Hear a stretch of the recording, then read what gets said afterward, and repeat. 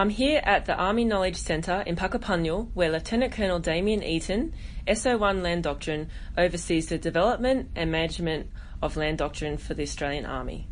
Army Knowledge Centre is launching a series of doctrinal publications which are short, well-written and simply describe how the Australian Army thinks about its preparation for and conduct of war. Good morning, sir. Thank you for taking the time to speak to me today. Thanks for having me. Sir, could you please tell the listeners about the Doctrine box of books and how it came about? Sure. The Doctrine box of books comprises 8 land warfare doctrine publications, and as you have mentioned, describe how the Australian Army thinks about its preparation for and conduct of war. Each publication focuses on the concepts and guiding principles across the spectrum of preparedness and warfighting, and is subordinate to the Army's capstone Fundamentals of Land Power publication. This top-level doctrinal series is short in length, uses a lexicon of tried and tested descriptions of war and conflict, and has been reviewed by experts internal and external to Army. The Doctrine box of books forms an integrated series of publications that can be read alone or together, and has been written with a bias towards simple English and clear prose. Development of this series of publications forms part of an ongoing program of doctrine reform and reinvigoration, a key recommendation of the 2016 Ryan Review.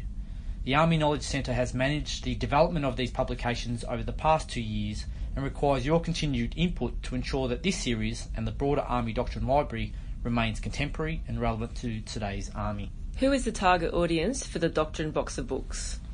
Like all land warfare doctrine publications, the Doctrine box of books has been developed for the benefit of all Army personnel, regardless of rank or background. This particular series, however, has been written in such a way that anyone can pick it up and read. The use of plain, simple English and removal of Army jargon and acronyms makes this series very readable for anyone interested. I believe that this is one of the few times that doctrine publications have had academic advisors involved. Could you please elaborate on this? The publications were reviewed by expert academic advisors outside of Army during development to ensure that they are intellectually rigorous. Well-known academics such as Dr. John Blaxland, Dr. Alan DuPont, Professor Dan Marston and Professor Mike Evans all contributed to the development of these publications. This added strength to the quality of content and provided a good sounding board for the readability of each publication. When will the Doctrine box of books be available and in what forms of media? Initial hard copy sets will be presented to each member of the Chief of Army Senior Advisory Committee in Canberra on Friday the 9th of March. Electronic copies of the Doctrine box of books can be accessed via the Doctrine page of the Army Knowledge Online portal on the Defence Protected Network. This is Army's central repository for all current Doctrine publications.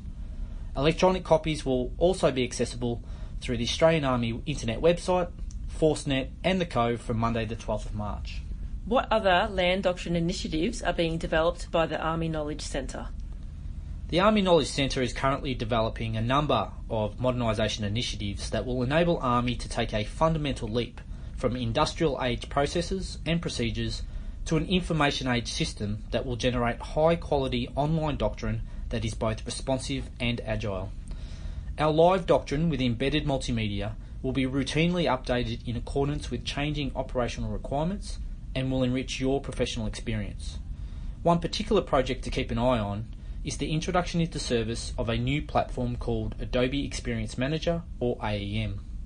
AEM provides Army with a single content management platform that modernises the end-to-end doctrine development and dissemination of online content and achieves a reduction in content approval times through automated workflows.